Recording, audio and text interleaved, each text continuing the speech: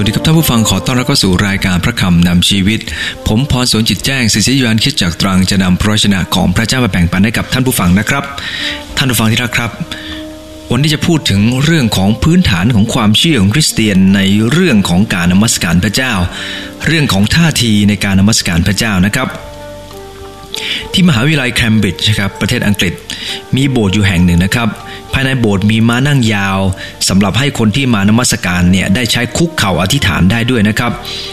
มีเบาะอยู่ตัวหนึ่งนะครับที่เบาะเนี่ยสำหรับรองเข่าเนี่ยปักด้วยอักษรว่า think and thank ซึ่งหมายถึงคิดและขอบพระคุณนะครับดูเหมือนว่าจะเป็นเครื่องเตือนใจให้ทุกคนที่คุกเข่าลงเนี่ยได้รู้จักใช้เวลาที่จะคิดเพราะว่าพระเจ้าได้ทรงตรัสกับเรานะครับในพระคำของพระเจ้าไว้ว่าผู้ที่นมัสการพระเจ้านั้นต้องนมัสการด้วยจิตวิญญาณและความจริงมีผู้ชายคนหนึ่งนะครับชื่อว่าดาวิดเขาได้เขียนไว้ว่าข้าพเจ้าจะร้องเพลงสรรเสริญพระเจ้าเพราะพระองค์ทรงกระทำกับข้าพเจ้าอย่างดีที่เขานมัสการพระเจ้านั้นเพราะพระองค์ทรงดีต่อเขาครับซึ่งเราจะมีการมาดูด้วยกันว่าพระคัมภีร์สอนเราในเรื่องของการนมัสการพระเจ้าอย่างไรอันแรกนะครับให้เรานมัสการพระเจ้าด้วยชีวิตครับนมัสการพระเจ้าด้วยชีวิตการนมัสการไม่ใช่แค่ร้องเพลงหรือการอธิษฐานหรือการมาคริสตจักรการนมัสการพระเจ้าเป็นการยกย่องพระเจ้าให้เกียรติพระเจ้าด้วยชีวิตเพราะเห็นความบกพร่องของตัวเองขณะเดียวกันก็เห็นความยิ่งใหญ่ของพระเจ้าเห็นความบริสุทธิ์เห็นพระลักษณะที่ชัดเจนของพระองค์ในพระคัมภีร์ยอห์นบท3ข้อ30นะครับท่านยอห์นผู้ให้รับบัพติศมาได้กล่าวไว้อย่างนี้นะครับว่าพระองค์ต้องทรงยิ่งใหญ่ขึ้นข้าพเจ้าจะต้องด้อยลงนั่นเพราะท่านเข้าใจว่าพระเจ้านั้นทรงยิ่งใหญ่ตัวเองนั้นเป็นคนต้อยต่ำดาวิดได้กล่าวไว้ในพระคัมภีร์สดุดีบอกว่ามนุษย์เป็นใครเล่าที่พระองค์ทรงระลึกถึงเขาข้าพระองค์เป็นใครเล่าที่พระองค์ทรงห่วงใยข้าพระองค์ทั้งหลายท่านผู้ฟังที่รักครับคนที่มองตัวเองชัดเจนก็จะมองเห็นความยิ่งใหญ่พระเจ้าชัดเจนด้วยเช่นเดียวกันในความหมายของภาษากรีกนะครับคำว่านมัสการมาจากคำว่า proskuneo เป็นภาพของสุนัขที่เลียแข้งเลียขานายของมันท่านผู้ฟังที่รักครับทำไมสุนัขเลียแข้งเลียขานายครับเพราะมันทำด้วยจิตใจที่จงรักภักดีสัตย์ซื่อต่อนายที่บ้านผมมีสุนัขหลายตัวนะครับผมเข้าใจความรู้สึกนี้ดีนะครับเนื่องจากว่าสุนัขเนี่ยเมื่อมันเจอเจ้าของมันดีใจมากครับบางตัวนะครับมากราบแทบเท้าเลยนะครับทำอย่างกับว่าเราเนี่ยเป็นผู้ยิ่งใหญ่สูงสุดแต่จริงๆแล้วมันทำอย่างนั้นเพราะมันรักครับท่านผู้ฟังลองตีสุนัขของตัวเองสิครับถึงตียังไงก็ตามมันก็ยังรักท่านผู้ฟังแล้วก็ยังยินดีที่จะติดตามและนี่เป็นภาพเดียวกันกับภาพของคำว่านมัสการพระเจ้าปรารถนาให้เราเองนั้นมีท่าทีในการนมัสการโดยคิดถึงความรักพระคุณของพระเจ้าที่มีต่อเราในพระคัมภีร์ในภาษาเดิมนมัสการในภาษาฮีบรูยังใช้คำว่าชาคาเป็นการนมัสการด้วยการเข้าเฝ้าด้วยท่าทียำเกรงคำว่าฮาลาเป็นการสรรเสริญด้วยความภูมิใจต่อหน้าชุมชนมีพระคัมภีร์มากมายหลายข้อนะครับกล่าวเกี่ยวข้องกับเรื่องของการนมัสการในพระคัมภีร์โรมบท12ข้อที่1ได้กล่าวว่าพี่น้องทั้งหลายโดยเหตุนี้ได้เห็นแก่ความเมตตากรุณาของพระเจ้าข้าพเจ้าจึงวิงวอนท่านทั้งหลายให้ถวายตัวของท่านแด่พระองค์เป็นเครื่องบูชาที่มีชีวิตอันบริสุทธิ์ซึ่งเป็นการนมัสการโดยวิญญาณจิตของท่านทั้งหลายสังเกตจากพระคัมภีร์ตอนนี้นะครับพระคัมภีร์กำลังกล่าวว่าการนมัสการพระเจ้าที่แท้จริงโดยวิญญาณจิตเนี่ยเป็นการคิดถึงพระคุณและความรักของพระองค์คิดถึงความเมตตากรุณาของพระเจ้าและพระเจ้าปรารถนาให้เรานมัสการพระเจ้าโดยเห็นแก่ความเมตตากรุณาของพระเจ้าด้วยชีวิตที่บริสุทธิ์ครับเป็นเครื่องบูชาที่มีชีวิตที่บริสุทธิ์เป็นที่พอพระทัยพระเจ้าหมายความว่าชีวิตนั้นนอกจากจะเห็นพระเมตตากรุณาของพระเจ้าเขาจะดำเนินชีวิตให้เป็นที่พอพระทัยของพระองค์ด้วยชีวิตที่บริสุทธิ์ของเขาถ้าอ่านพระคัมภีร์โรมบท12ข้อ2ต่อไปจะเข้าใจว่า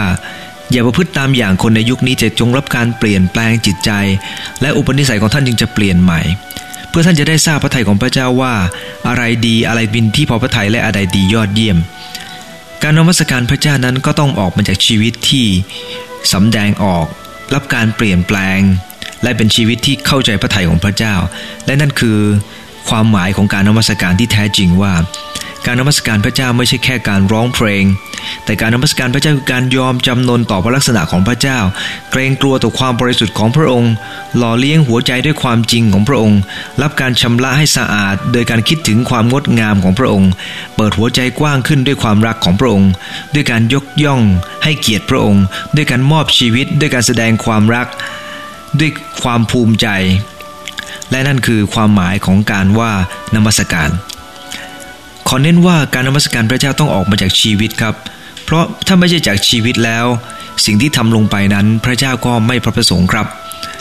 ในพระคัมภีร์อิสยาห์บทที่1ข้อ 13-16 พระคัมภีร์ได้กล่าวไว้ว่าอย่านำเครื่องถวายอนิจจังมาอีกเลยเครื่องบูชาอันเป็นสิ่งที่น่าเกลียดน่าชังต่อเราวันเทศกาลข้างขึ้นและวันสะบาโตเราทนต่อการประชุมตามพิธีรีตรองไม่ได้อีกใจเราเกลียดวันเทศกาลข้างขึ้นและวันเทศกาลตามกำหนดของเจ้ามันกลายเป็นภาระแก่เราแบกเหนื่อยเสียแล้ว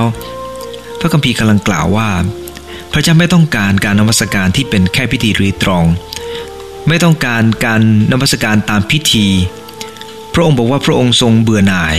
พระองค์ทรงเกลียดชังการนมัสการที่ไม่ได้ออกมาจากชีวิตการนมัสการต้องออกมาจากชีวิตครับรูปแบบไม่ใช่เรื่องสำคัญปัจจุบันนี้ในการนมัสการพระเจ้ามีการใช้เพลงหลายแบบนะครับเพลงไทยนมัสการเป็นเพลงชุดคริสเตียนหรือว่าจะเป็นเพลงที่มาจากปัจจุบันนี้หลายเพลงท่านผู้ฟังที่รักครับจะมีรูปแบบไหนก็ตามการนมัสการพระเจ้าไม่ใช่มีสาระที่สำคัญที่สุดอยู่ที่นั่นแต่การนมัสการสาระสำคัญที่สุดก็คือชีวิตที่จะเข้าใจความยิ่งใหญ่ของพระเจ้าและยอมถ่อมใจลงต่อพระองค์เจ้าเปิดหัวใจออกกตัญญูต่อพระเจ้ามอบชีวิตแด่พระเจ้ามีโอกาสไปลันตานะครับพี่น้องลันตานี่นมัสการไม่เหมือนกับเราตรงที่ว่าเขาจะเสนอมา1เพลงนะครับเป็นเพลงที่พวกเขาชอบเมื่อสรรเสริญพระเจ้าแล้วก็ตบมือครับทุกเพลงเลยยกย่องพระเจ้าด้วยการตบมือกันนั่นคือสิ่งที่เขาได้กระทำครับไม่ได้เป็นการนมัสการแบบเพลงสั้นที่ต่อกันหลายเพลงหรือมีเครื่องดนตรีหลายชิ้นหรือว่าไม่มีอะไรเลยครับพวกเขานมัสการพระเจ้าด้วยจิตวิญญาณและด้วยความจริงรูปแบบอาจจะแตกต่างกันรูปแบบไม่ใช่เรื่องสำคัญที่สุดครับท่านผู้ฟังที่รักครับพระเจ้าปรารถนาให้คนนมัสการพระเจ้าด้วยชีวิตของเขาการนมัสการพระเจ้าสั้นยาวเนี่ยมันเกิดขึ้นอยู่กับคนนั้นเนี่ยเห็นคุณค่าของพระเจ้ามากน้อยแค่ไหนจากพระคัมภีร์ในอิสยาห์บทที่1ข้อที่13ที่อ่านไปสักครู่นี้นะครับพระคัมภีร์บอกว่าพระเจ้าเกลียดชังวันเทศกาลข้างขึ้นและวันสะบาโตนะหมายความว่าพระเจ้าไม่ต้องการให้ทำอะไรเป็นพิธีรีตรองโดยจำกัดอยู่แค่ทำเฉพาะบางวันแน่นอนครับว่าหลายคนก็ไปโบสถ์นมัสการทุกวันอาทิตย์สัปดาห์นึงมี4อาทิตย์ก็ไปกันทุกอาทิตย์แต่ถ้าเรานมัสการพระเจ้าโดยการที่ไปโบสถ์ทุกสัปดาห์ร้องเพลงสรรเสริญพระเจ้าทุกสัปดาห์แต่ชีวิตของเราในแต่ละวันนั้นไม่ได้กระทำตามพระทัยของพระเจ้าพระคัมภีร์บอกว่าเราแบกเหนื่อยเสียแล้วเหตุผลก็คือว่าเพราะเราไม่จริงใจกับพระองค์ไงครับแน่นอนครับว่าถ้าเราเองไม่มีความจริงใจต่อพระเจ้าเราก็จะขาดพระพรจากพระเจ้าครับท่านผู้ฟังที่รักครับในพระคัมภีร์ยอห์นบทที่4เนี่ยนะครับพระเยซูคริสต์เจ้าทรงสนทนากับผู้หญิงคนหนึ่งที่เป็นชาวซามาเรียพระองค์ทรงเริ่มต้นเกี่ยวกับความต้องการของเนื้อหนังหลังจากที่พระองค์ทรงสนทนาแล้วพระองค์ก็เปลี่ยนไปเป็นเรื่องการนมัสการสาระสำคัญของการคุยนี้พวกชาวซามาเรียเนี่ยเขาภูมิใจว่าพวกเขานมัสการพระเจ้าด้วยชีวิตจิตใจแบบชีวิตชีวาแสดงการให้เกียรติพระเจ้าอย่างสูงซึ่งบรรยากาศนี้ช่วยให้ผู้นมัสการมีความรู้สึกดีแต่พวกเขามีความรู้สึกที่ดีกับพลาดความจริงเกี่ยวกับพระเมสสิยาความจริงเกี่ยวกับพระเจ้าพลาดเกี่ยวกับเรื่องของการกระตุ้นซึ่งมาจากพระเจ้าปัญหาของชาวยิวเช่นเดียวกันชาวยิวก็ไม่รู้จักพระเจ้าแท้ว่าพระเจ้าแท้เป็นยังไงแต่พิธีกรรมของเขาก็สมบูรณ์ทุกอย่างก็ทำตามที่เขาสอนไว้ท่านผู้ฟังเห็นไหมครับว่าปัจจุบันนี้เมื่อเราพูดถึงเรื่องการนมัสการพระเจ้าหลายคนนมัสการพระเจ้าเพียงเปลือกนอกเท่านั้นครับไม่ได้มีหัวใจไม่ได้มีภาระใจที่จะแสดงออกด้วยท่าทีที่ถูกต้องกับพระเจ้าพระเยซูคริสต์เจ้าพระองค์จึงทรงสั่งสอนไว้ว่า การนมัสการที่ถูกต้องก็คือการนมัสการพระเจ้าด้วยจิตวิญญาณและด้วยความจริงพระเจ้าทรงต้องการให้เรานมัสการพระองค์ด้วยความสมดุลระหว่างความคิดรู้ว่าพระองค์มีลักษณะอย่างไรหมายถึงว่าพระองค์ปรารถนาให้เรารู้ว่าพระองค์เป็นอย่างไรมีลักษณะอย่างไรขณะเดียวกันด้วยหัวใจของเราว่าพระองค์ทรงปรารถนาให้เรามีความรู้สึกที่ดีที่เรามีต่อพระองค์เจ้าการนมัสการพระเจ้าต้องออกมาจากชีวิตครับด้วยความเข้าใจด้วยความรู้สึกที่ถูกต้องต่อพระเจ้าครั้งหนึ่งนะครับประธานาธิบดีทูโดรูสเวลต์ท่านได้กล่าวว่าท่านอาจจะนมัสการพระเจ้าที่ไหนเวลาใดก็ได้แต่มันมักจะไม่เป็นอย่างนั้นนอกจากท่านจะเรียนรู้จะนมัสการพระองค์ที่ไหนสักแห่งหนึ่งและจุดใดจุดหนึ่งและเวลาใดเวลาหนึ่งซะก่อนหมายความว่าเราเองก็ควรจะเรียนรู้จากการนมัสการพระเจ้าด้วยความจริงใจอย่างท่าทีที่ถูกต้องในที่ควรจะเป็นทุกวันทุกคืนกับพระเจ้าท่านผู้ฟังที่รักครับในการแสดงคอนเสิร์ตครั้งหนึ่งนะครับเฮรี่ริลเดอร์เขาเป็นนักร้องและนักประพันธ์ที่เก่งมากเขาได้เข้าไปในคอนเสิร์ตฮอลล์แห่งหนึ่งนะครับและได้ร้องเพลงขณะที่คนฟังแน่นเอียดเลยนะครับเมื่อเขาร้องเพลงจบนะครับทุกคนก็ยืนขึ้นและตบมือแล้วพูดเป็นเสียงเดียวว่าขอบคุณขอบคุณขอบคุณแทนที่ท่านจะรู้สึกว่ายิงพยองกับสิ่งที่ได้รับนะครับท่านกลับตอบอย่างงดงามว่าอย่าขอบคุณตัวผมแต่ขอให้ขอบคุณพระเจ้าผู้ทรงประทานทำนองและประทานเสียงเพลงให้กับผมท่านผู้ฟังที่รักครับแฮร์รี่ดิวเวอร์เขาแตกต่างกับหลายๆคนตรงที่ว่าเขารู้ว่าทั้งหมดควรจะให้เกียรติกับพระเจ้านี่คือคนที่นมัสการพระเจ้าด้วยชีวิตครับเพราะรู้ว่าชีวิตที่เขามีอยู่นั้นเป็นของพระเจ้าด้วยการสำนึกในพระคุณของพระองค์ที่มีต่อเขาเข้าใจพระคุณของพระเจ้าอยู่เสมอดังพระคัมภีร์สดุดีบท5ข้อ7ได้กล่าวไว้ว่าโดยความรักมั่นคงอันบริบูรณ์ของพระองค์ข้าพระองค์จะเข้าไปในนิเวศของพระองค์ข้าพระองค์จะนมัสการตรงต่อพระวิหารของพระองค์ด้วยใจที่ยำเกรงดาวิดได้เขียนเช่นนั้นเนื่องจากเขาเองเห็นความรักของพระเจ้าที่ทรงเทมาเหนือชีวิตของเขาอยู่อย่างสม่ำเสมอเขาจึงรับการเปลี่ยนแปลงหัวใจเขาอยากจะสรรเสริญพระเจ้าด้วยจิตใจที่เปลี่ยนไปด้วยความรักที่มาจากพระเจ้ากล่าวคือการนมัสการพระเจ้าด้วยชีวิตนั้นก็คือเห็นพระคุณและความรักของพระองค์เจ้าและกระทำออกมาด้วยสุดใจของเขานั่นคือประการที่1ครับประการที่2นะครับท่าทีในการนมัสการพระเจ้าที่ควรจะเป็นก็คือ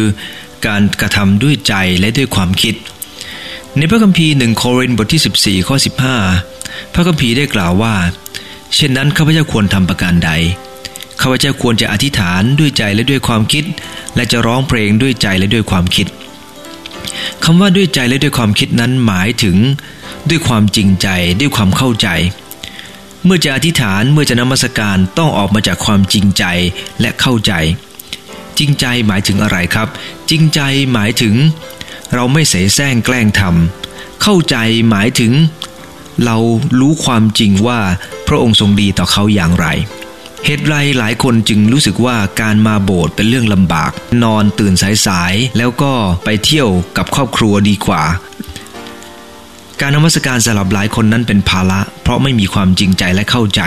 คนที่จริงใจและเข้าใจจะไม่รู้สึกเลยครับว่า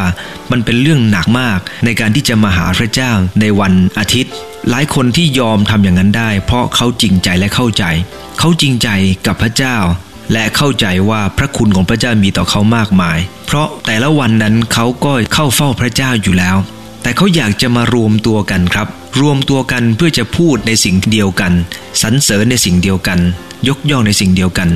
คนที่มีความรู้สึกสุขใจกับพระเจ้าในแต่ละวันนะครับเขาจึงอยากจะแบ่งปันความสุขใจนั้นกับคนอื่นด้วยเวลาที่เราเองนั้นชอบเรื่องอะไรสักอย่างนึงนะครับและพูดถูกใจเดียวกันกับคนอื่นเนี่ยเราก็อยากจะไปคุยกับเขาใช่ไหมครับเช่นเดียวกันครับเรื่องของพระเจ้าเช่นเดียวกันเมื่อเราเองนั้นชื่นชมในพระคุณของพระเจ้ากระทำด้วยใจด้วยความคิดอยู่เสมอด้วยความจริงใจด้วยความเข้าใจในพระคุณของพระเจ้าที่มีต่อเราจึงอยากจะร่วมนมัสการพระเจ้าร่วมกับผู้อื่นแน่นอนครับว่าเมื่อเรานมัสการพระเจ้าร่วมกับผู้อื่นจิตสำนึกของเราเนี่ยจะรับการกระตุ้นด้วยความบริสุทธิ์ของพระเจ้าความคิดของเราจะถูกหล่อหลอมด้วยความจริงซึ่งมาจากพระเจ้าจินตนาการของเราเนี่ยจะถูกชำระให้งดงามด้วยความงดงามของพระเจ้าจิตใจของเราก็จะเปิดออกรับความรักของพระเจ้า เราจะมีความตั้งใจอุทิศถวายเพื่อกระทำตามพระทัยของพระเจ้าและดำเนินชีวิตเพื่อจะเหมือนกับพระองค์มากขึ้นเพราะคนเหล่านั้นนมัสการพระเจ้าด้วยใจและด้วยความคิดขอหนุนน้ำใจว่าการนมัสการพระเจ้าไม่ใช่เป็นแค่การมาฟังเทศน์มันต้องเริ่มต้นจากชีวิตที่ได้กล่าวไว้แล้วและเมื่อเริ่มต้นจากชีวิตของตัวเองที่มีความเข้าใจเมื่อมารวมตัวกันมันจะเกิดจากความจริงใจและเข้าใจมากครับในพระคัมภีร์อพยพบทที่8ข้อที่8นะครับได้กล่าวถึงฟาโรห์ว่าฟาโรห์เนี่ยเห็นอัศจรรย์ของพระเจ้าบ่อยครั้งทีเดียวครับเขาเห็นอัศจรรย์ถึง10ครั้งแต่ไม่ได้หมายความว่าคนที่เห็นอัศจรรย์ของพระเจ้าจะนมัสการพระเจ้านะครับฟาโรห์ได้ขอให้โมเสสกับอาโรนเนี่ยวิงวอนขอต่อพระเจ้าให้เอาฝูงกบที่มันขึ้นมายั่วเย้ยเต็มวังตัวเองออกไปเขาบอกว่าเขาจะยอมปลดปล่อยประชากรของพระเจ้าให้ออกไปนมัสการพระเจ้าแต่ตัวเขาเองไม่ไปนะในอพยพบทที่8ข้อ15ตอนที่ฟาโรห์ได้รับทราบว่ากบออกไปจากราชวังแล้วฝูงกบที่มันทำความรำคาญออกไปจากราชวังพระทัยของพระองค์ก็กลับแข็งกระด้างขึ้นมาและไม่ได้นมัสการพระเจ้าตัวเองไม่นมัสการพระเจ้าและไม่ปล่อยให้คนอื่นนมัสการพระเจ้าด้วยเป็นเช่นนี้ถึง10ครั้ง10คราด้วยกันจนพระเจ้าต้องลงโทษอียิปต์อย่างแสนสาหัสทีเดียวที่เขากลับกรอกอยู่ตลอดเวลาเห็นไหมครับว่าคนที่เคยเห็นความยิ่งใหญ่ของพระเจ้าแต่ไม่ได้มีความเข้าใจและจริงใจกับพระเจ้าการนมัสการก็จะไม่เกิดขึ้นผมกำลังกล่าวว่าแม้แต่คริสเตียนจำนวนมากมายหลายคนนะครับถ้าไม่ใช้ความคิดของเขาในการติดตามพระเจ้าไม่ใช่ความเข้าใจไม่พยายามที่จะศึกษาพระคำของพระเจ้าการนมัสการพระเจ้าของชีวิตของเขาจะเป็นการนมัสการพระเจ้าที่ไร้รสชาติครับและบางครั้งอาจจะไร้ชีวิตด้วยในอพยพบทที่63ข้อ2นะครับได้กล่าวไว้ว่าเช่นนั้นแหละข้าพเจ้าเคยเห็นพระองค์ในสถานนมัสการเห็นฤทธานุภาพและพระสิริของพระองค์ดาวิดได้กล่าวว่าในสถานนมัสการท่านเคยเห็นพระเจ้าไม่เคยมีพระคัมภีร์ข้อไหนครับที่ได้กล่าวว่าดาวิดเคยเห็นพระองค์ในการนมัสการพระเจ้าตามประวัติศาสตร์ในพระคัมภีร์ไม่เคยมีเรื่องราวของดาวิดเห็นพระองค์ในสถานนมัสการแต่ท่านเห็นพระองค์ตอนไหนครับเพราะที่นมัสการพระเจ้าท่านคิดท่านใคร่ครวญเข้าใจความจริงของพระเจ้าจริงใจต่อพระเจ้าท่านทบทวนเหตุการณ์ตลอดชีวิตของท่านและที่นั่นท่านเห็นถึงการช่วยกู้ของพระเจ้าครับว่าพระเจ้าทรงช่วยท่านอย่างไรท่านเห็นความจริงของพระเจ้าความงดงามของพระเจ้าในราชกิจของพระเจ้าที่พระองค์ทรงกระทำเพื่อเขา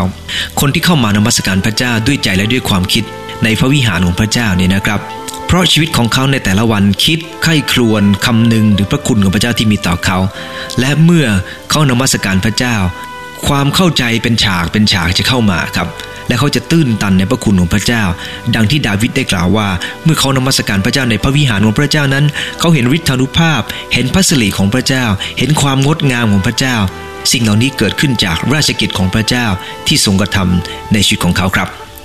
ท่านผู้ฟังที่รักครับผมไม่เคยเห็นอัศจรรย์ในพระวิหารของพระเจ้าแบบมีแสงโพยพุ่งออกมาหรือไม่เคยเห็นรัศมีของพระเจ้าในการนมัสการพระเจ้าแม้แต่ครั้งเดียวแต่ด้วยหัวใจครับมองเห็นความยิ่งใหญ่ของพระเจ้าอยู่เสมอด้วยหัวใจนั้นมองเห็นความบริสุทธิ์ของพระเจ้าที่พระองค์ทรงกระทำเมื่อเราเองนั้นทำผิดทำบาปต่อพระเจ้าพระองค์ตรีสอนพระองค์ทรงเปลี่ยนแปลงและสิ่งเหล่านั้นทำให้เรามีจิตสำนึกที่จะมองเห็นความบริสุทธิ์ของพระเจ้าเห็นภาพของการนมัสการที่แท้จริงเกิดขึ้นเมื่อยิ่งอ่านพระคัมภีร์มากขึ้นครับความเข้าใจจะทำให้เราเข้าใจว่าในพระวิหารของพระเจ้าเขานมัสการพระเจ้าอย่างไรในสวรรคสถานเขานมัสการพระเจ้าอย่างไรสิ่งนี้จะช่วยเติมแต่งครับให้ตัวของเรานมัสการพระเจ้าด้วยท่าทีที่ถูกต้องในยอห์นบท4ข้อ23พระคัมภีร์ได้กล่าวว่าแต่เวลานั้นใกล้เข้ามาแล้วและบัดนี้ก็ถึงเวลาแล้วคือผู้นมัสการพระองค์อย่างถูกต้องนมัสการด้วยจิตวิญญาณและด้วยความจริงเพราะว่าพระเจ้าทรงแสวงหาคนเช่นนั้นนมัสการพระองค์ถามว่าทำไมพระเจ้าจึงแสวงหาคนที่นมัสการพระองค์ด้วยจิตวิญญาณและความจริงครับเพราะคนที่นมัสการพระองค์ด้วยจิตวิญญาณและความจริงนั้นจะไม่ใช่เป็นการนมัสการพระเจ้าที่อยู่ภายนอกแต่เป็นการนมัสการที่อยู่ภายในครั้งหนึ่งนะครับผมมีการจะดูวิดีโอของคณะควายเกอร์นะครับที่เขาได้นมัสการพระเจ้าในประเทศจีนผมชื่นชมยินดีมากที่เห็นพวกเขาได้นมัสการพระเจ้าด้วยรัมมนาเพียงอันเดียวและรัมมนาหรือแทมบูรินของเขานะครับที่เขาทำขึ้นมาเนี่ยมันไม่ได้เป็นวัสดุชั้นยอดมันทำมาจากสิ่งอะไรง่ายๆทำมาจากฝากระป๋องนม สิ่งเหล่านี้เนี่ยมันเกิดขึ้นมาจากหัวใจของเขาที่อยากจะยกย่องและสรรเสริญสาธุการพระเจ้าท่าทีของเขาที่นมัสการพระเจ้าออกมามันแสดงถึงท่าทีที่เต็มร้อยกับพระเจ้าเพราะมันเกิดขึ้นจากหัวใจของเขากับพระเจ้าท่านผู้ฟังที่รักครับในพระคัมภีร์เยเรมีบท25ข้อ9 27ข้อที่6และก็ในพระคัมภีร์เยเรมีบทที่43ข้อ10ได้กล่าวคำหนึ่งบอกว่าพระเจ้าทรงใช้เนบูคัดเนซาร์ผู้รับใช้ของพระองค์เนบูคัดเนซาร์เป็นกษัตริย์ที่ค่อนข้างจะป่าเถื่อนนะครับแต่พระคัมภีร์บอกว่าพระเจ้าตรัสว่าเนบูคัดเนซาร์ผู้รับใช้ของเราถึง3ครั้งด้วยกันผมยกตัวอย่างจากบทที่25ข้อ9นะครับพระเจ้าตรัสว่าดูเถิดเราจะเรียกเผ่าชนทั้งสิ้นจากทิศเหนือและเนบูคัดเนซาร์กษัตริย์บาบิโลนผู้รับใช้ของเราและจะนำเขามาต่อสู้แผ่นดินนี้ทำไมพระเจ้าเรียกเนบูคัดเนซาร์กษัตริย์บาบิโลนว่าผู้รับใช้ของพระองค์ครับเพราะว่าแม้เขาจะเป็นคนต่างชาติเขาก็ยังเป็นผู้ที่ยอมให้แผนการของพระเจ้าสำเร็จเขาจึงเป็นผู้รับใช้ของพระเจ้าถ้าเราเองนั้นติดตามพระเจ้าด้วยใจและด้วยความคิดเราพยายามกระทำให้พระทัยของพระเจ้านั้นสำเร็จในชีวิตของเราด้วยครับประการที่3นะครับท่าทีในการนมัสการพระเจ้าที่จะทำก็คือกระทำด้วยสุดกำลังผมขอทบทวน2ประการแรกก็คือว่ากระทำด้วยชีวิตกระทำด้วยใจและด้วยความคิดและกระทำด้วยสุดกำลังครับสดุดีบทที่5ข้อที่11ได้กล่าวไว้ว่าแต่ให้คนทั้งปวงที่ลี้ภัยอยู่ในพระองค์นั้นเปรมปรี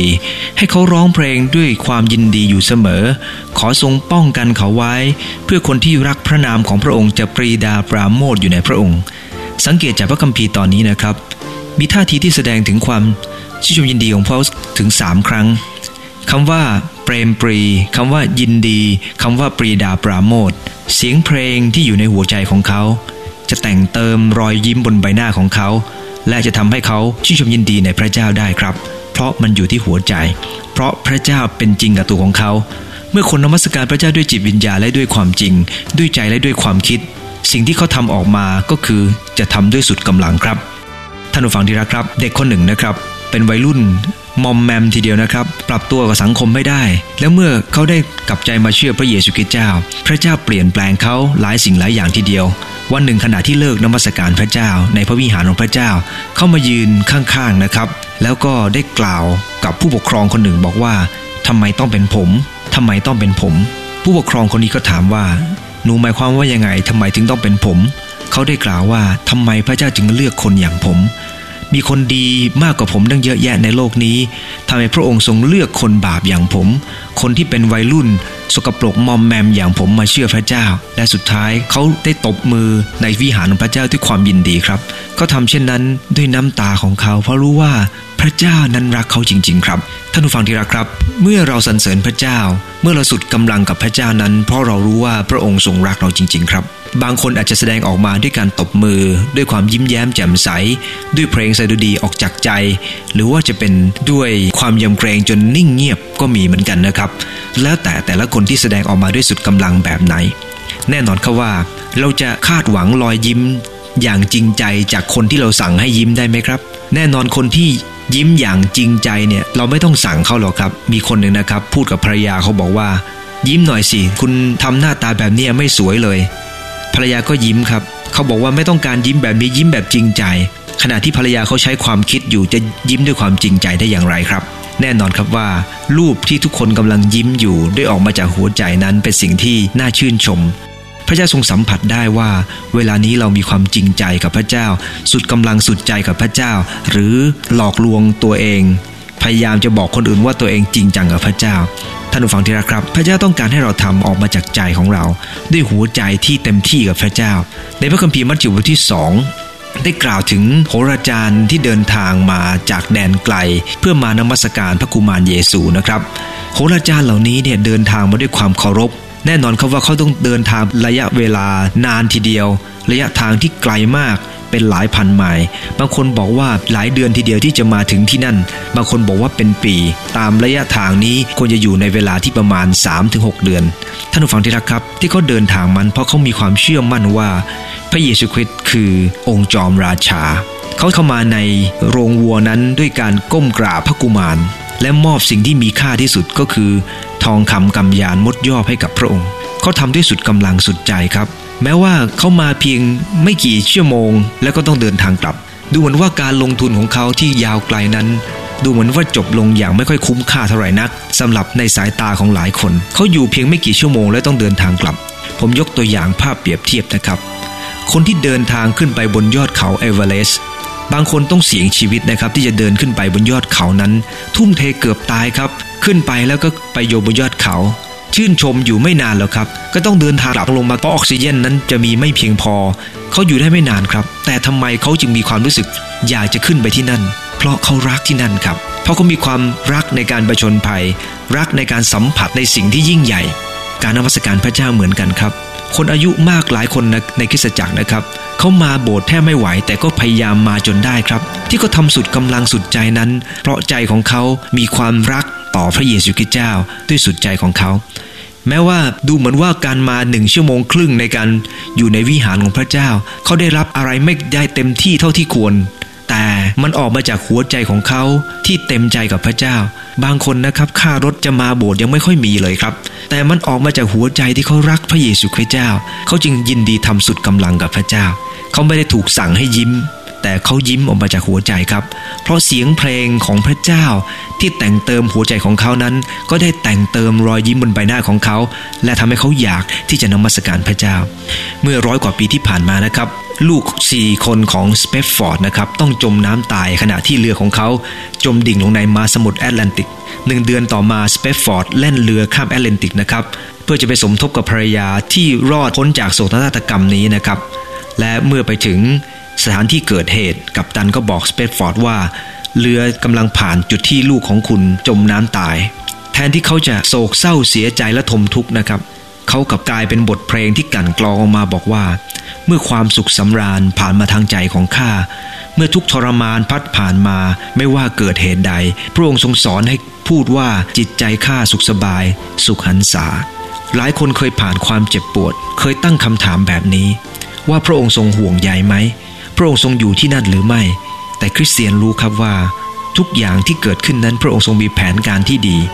แม้วันนี้ไม่เข้าใจแต่เชื่อว่าพระองค์ทรงให้สิ่งยิ่งใหญ่เกิดขึ้นได้เสมอ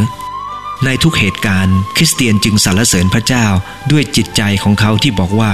เมื่อความสุขสำราญผ่านมาทางใจของข้าเมื่อทุกทรมานพัดผ่านมาไม่ว่าเกิดเหตุใดพระองค์ทรงสอนให้พูดว่าจิตใจข้าสุขสบายขอสรรเสริญพระองค์ท่านผู้ฟังที่รักครับคริสเตียนที่นมัสการพระเจ้านั้นเกิดขึ้นมาจากการทำด้วยชีวิตด้วยใจและด้วยความคิดและทำด้วยสุดกำลังอยากจะหนุนใจท่านผู้ฟังว่าสักวันหนึ่งท่านผู้ฟังเมื่อเข้าใจความรักของพระเจ้าอย่างแท้จริงเข้าใจว่าพระเจ้าทรงเป็นพระเจ้ายิ่งใหญ่เพียงไรทรงดีต่อเราเพียงไรทรงรักเรามากขนาดไหนท่านผู้ฟังจะเป็นเหมือนกับคริสเตียนที่นมัสการพระเจ้าด้วยชีวิตด้วยความคิดและด้วยสุดกำลังครับถ้าท่านผู้ฟังเวลานี้ที่เป็นคริสเตียนหัวใจของท่านยังไม่นมัสการพระเจ้าด้วยเต็มที่เต็มกำลังขอหนุนน้ำใจนะครับว่าทบทวนพระคุณของพระเจ้าที่มีถึงชีวิตทบทวนสิ่งที่พระองค์ทรงประทานให้นำตัวเองเข้าไปใกล้พระวจนะของพระเจ้าและคำสรรเสริญสาธุการพระเจ้าในชีวิตของท่านจะเปลี่ยนใหม่ครับมันจะเต็มไปด้วยพลังเต็มไปด้วยความเข้าใจเต็มไปด้วยชีวิตชีวาการนมัสการจะเปลี่ยนแปลงแน่นอนครับขอร่วมอธิษฐานครับข้าแต่พระเยซูคริสต์ขอบคุณพระองค์ที่พระองค์ทรงสอนว่าการนมัสการนั้นพระองค์ปรารถนาให้ทำด้วยสุดกำลังทำด้วยชีวิตด้วยความคิดข้าแต่พระเจ้าโปรดช่วยข้าหลายที่จะเข้าใจพระคุณและความรักของพระองค์มากขึ้นทุกวันเข้าใจพระคำของพระเจ้ามากขึ้นทุกวันเพื่อคำสรรเสริญนั้นจะออกมาจากหัวใจของข้าพงทั้งหลายหัวใจที่ล้นไปด้วยพระคุณของพระเจ้าสำนึกว่าพระองค์ทรงประทานพระคุณกับข้าพงหลายมากมายเพียงไรพระองค์เจ้าข้าอย่าให้ความทุกข์เป็นเหตุให้ข้าพงหลายปิดปากเพื่อจะสรรเสริญสาธุการพระองค์เพราะข้าพงหลายเชื่อมั่นคงว่าพระเจ้าที่ข้าพงหลายเชื่อคือพระเจ้ายิ่งใหญ่เสมออธิษฐานด้วยการขอบคุณพระองค์ในพระราชนามพระเยซูคริสต์เจ้าอาเมนขอพระเจ้าอวยพรท่านผู้ฟังทุกท่านนะครับ